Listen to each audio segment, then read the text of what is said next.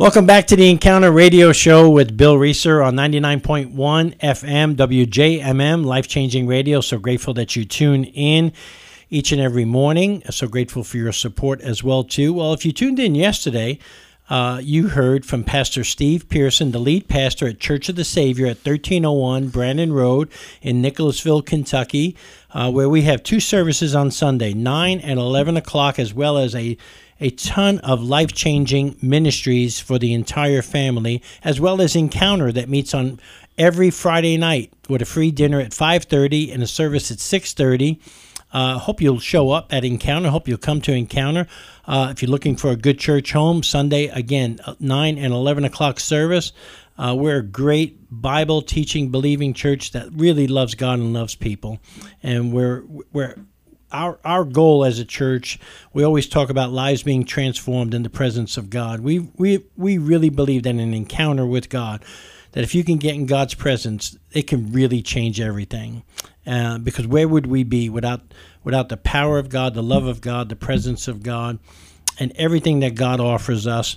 And it's just life-changing. Well, you heard yesterday Pastor Steve Pearson share his personal testimony, and we left it off that he was at a church, and a lady came to speak for about 4 days, and he gave his life to Christ after the Holy Spirit was just wooing him and chasing him down, and answered important questions that he had in life. Well, let's just pick it up where we left off yesterday at that church event where that lady came to speak for about 4 days, and you gave your life to Jesus. Well, what happened? Well, as I shared yesterday, I think people come to Christ in steps. Yeah. Paul talked about watering and planting, but somebody else harvesting, but it's all done by the Holy Spirit.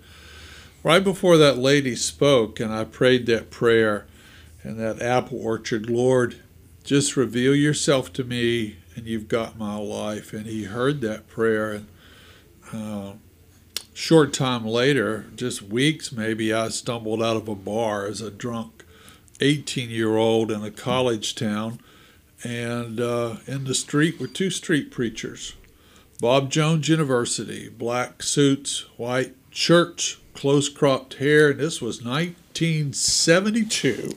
A lot of us had long hair, bell-bottoms, Woodstock, all this kind of stuff. Vietnam was going on. And I came out of this bar to go meet and drink and party with some other boys, and I saw these two guys in the street, and there was a crowd around them, and one guy said, "Let's beat these guys up."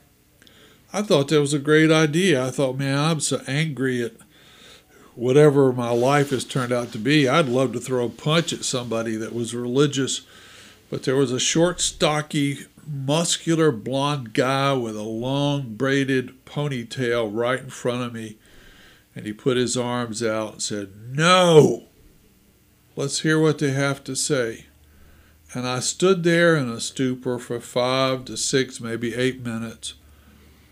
And we talk about people having encounters. I had one that night. I didn't get saved that night, but my heart flew open.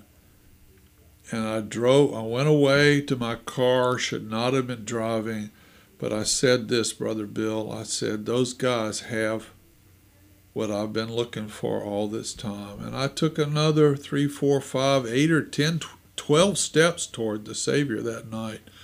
And then maybe a month later is where I clinched a deal in this little Methodist church. What an amazing encounter, and just a great story of how it is a process of God doing and using people, places, and things and events in our lives to bring us into a relationship, which is the goal. When we're born into this world, we're born to be a part of God's family. That's how much God loves us. But people have to take steps walking further with the Lord. You can't just stop.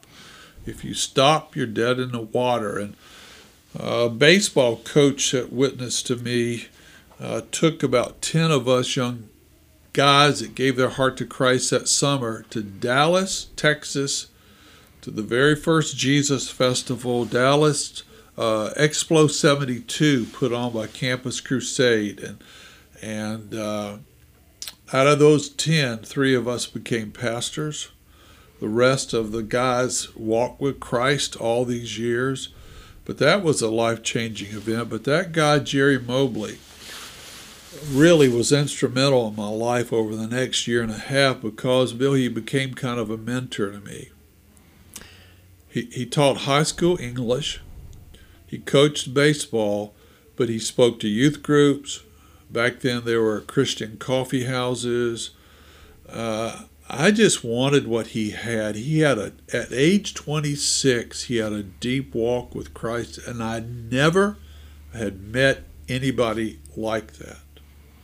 And he had actually helped start Cru, or Campus Crusade, at Clemson as a freshman because he lost a scholarship due to an injury and ended up there. But what a legacy, starting a world-class ministry on a good-sized university. But Jerry, I noticed a lot of things about him. One, he was a man of prayer, and he taught me to pray. He was the first person I'd ever seen that could open the Bible and make it talk practically anywhere. And I was running a youth group at that time and starting to work with athletes myself, and I would bring Jerry along and he would share. He took me street witnessing, and he loved people. He could talk to educated people or street people. And the way I do stuff now comes from the imprint of Jerry Mobley's on my life. And so he gave me a heart for ministry. And after watching him for about a year and a half, I don't know how you got started in ministry, but I got started pretty quick. I started working with a youth group. I started telling people about Jesus. People would come to Christ, and what are we going to do with them? We're going to teach them the scripture, teach them to pray. And my ambition changed. Being governor of South Carolina didn't mean anything because I was a political science major at that time, and my grandfather had been an undefeated politician in South Carolina. Being on stage, doing drama, being wealthy, none of that, it all evaporated. And I started thinking, what could I do with my life that would last 1,000 years or 1,000 million years? And that gave me my heart for Christ, for ministry. Did you always have a heart? Tell us how, because you said yesterday that in that prayer, if you do reveal yourself to me, I'll do whatever you want me to do. A lot of people never really set out to say, I'm going to be a pastor, I'm going to pastor church, I'm going to shepherd. I know when I got saved, for me, I just want to tell people about Jesus. I had no intention of ever working in a church. I didn't like pastors. I did not want to be one. Yeah. But I seemed to have a gift for leading people to Christ because I was passionate. I didn't know what I was doing. And I prayed for 2 years that the Lord would give me a gift for teaching the scriptures because I said, Lord, everybody I know, they're dry. They don't know anything because there's nobody around them to inspire them in the Word. And you do have a heart for people to shepherd. What we're going to get into, if you stay with us on this radio show for the rest of the week, you're going to hear Pastor Steve's heart for other pastors as well. We're going to be talking about that. But just a pure shepherd's heart and to evangelize. You do something called Evangelism Explosion, where you take people out and share the gospel. And a lot of that, again, is coming from the imprint that my mentor had. From your mentor. Without him, I would have gone back into the world. I just would have. If you don't have somebody strong in front of you, it's hard to move forward. Because most of us, we're not sharp enough, strong enough, or smart enough to figure out how to walk with Jesus on our own. I've never met anybody. Bill, have you? No. And I know for me, it was men in my life that took the time to disciple me early on when I first got saved, which gave me a passion for ministry as well. And I knew that there was something more. And I don't want to embarrass you on the radio show, but for your heart. I embarrass myself every day, so no big deal. Well, I somebody that you know has given you, I think, the best compliment you could ever give a pastor, and that's my wife. She said to me the other day, she goes, Steve is the only person I know, Pastor Steve, that if the rapture happened, Steve would ask God to keep him here just so that he can win some more souls for Jesus. I'd probably do it. I know. Would probably do it. And I would grab your pants and make you stay too, buddy. And that's how important souls are to the Lord. That's how important souls are to us. That's how important souls are to Pastor Steve. So God gave you a burden for the lost, a heart for ministry. Take us on a ministry journey for us. Well, Bill's ministry that's touching hundreds of lives, Encounter.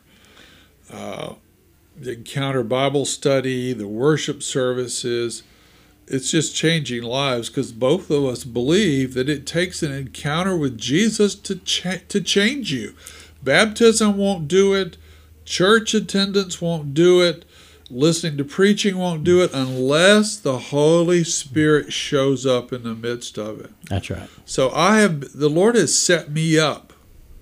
All these years, He keeps setting me up to go further with Jesus. One summer, I had a cousin in the State Department of Education in South Carolina, and she was over something called Future Homemakers of America. I was a member of FFA, that's for country boys, but Future Homemakers of America help young girls in high school develop some skills that would help them. So she said, we've got this camp this summer at Myrtle Beach, and we need a lifeguard. You can swim. I trust you. Would you be a lifeguard? And I prayed about it, decided to go. I was the only male in that whole place, which is not always a healthy thing for a young man to be, but there were single school teachers and high school girls every week for over the summer. But the Holy Spirit told me, only take your Bible. Don't listen to the radio, television. So I was a lifeguard throughout the week. Sought the face of God. I had 3 quiet times every day. A lot of girls received Christ, even though it was a state camp every week. But one night I had an encounter in the little cabin I stayed in. I felt like the Lord walked into the room, because I'd been asking Him for a year and a half, almost 2. Lord, I don't want my dreams anymore. I don't want to be wealthy, famous. I want to serve you. And so one night I felt like the Lord walked into that cabin and asked me if I would serve Him vocationally. But he warned me.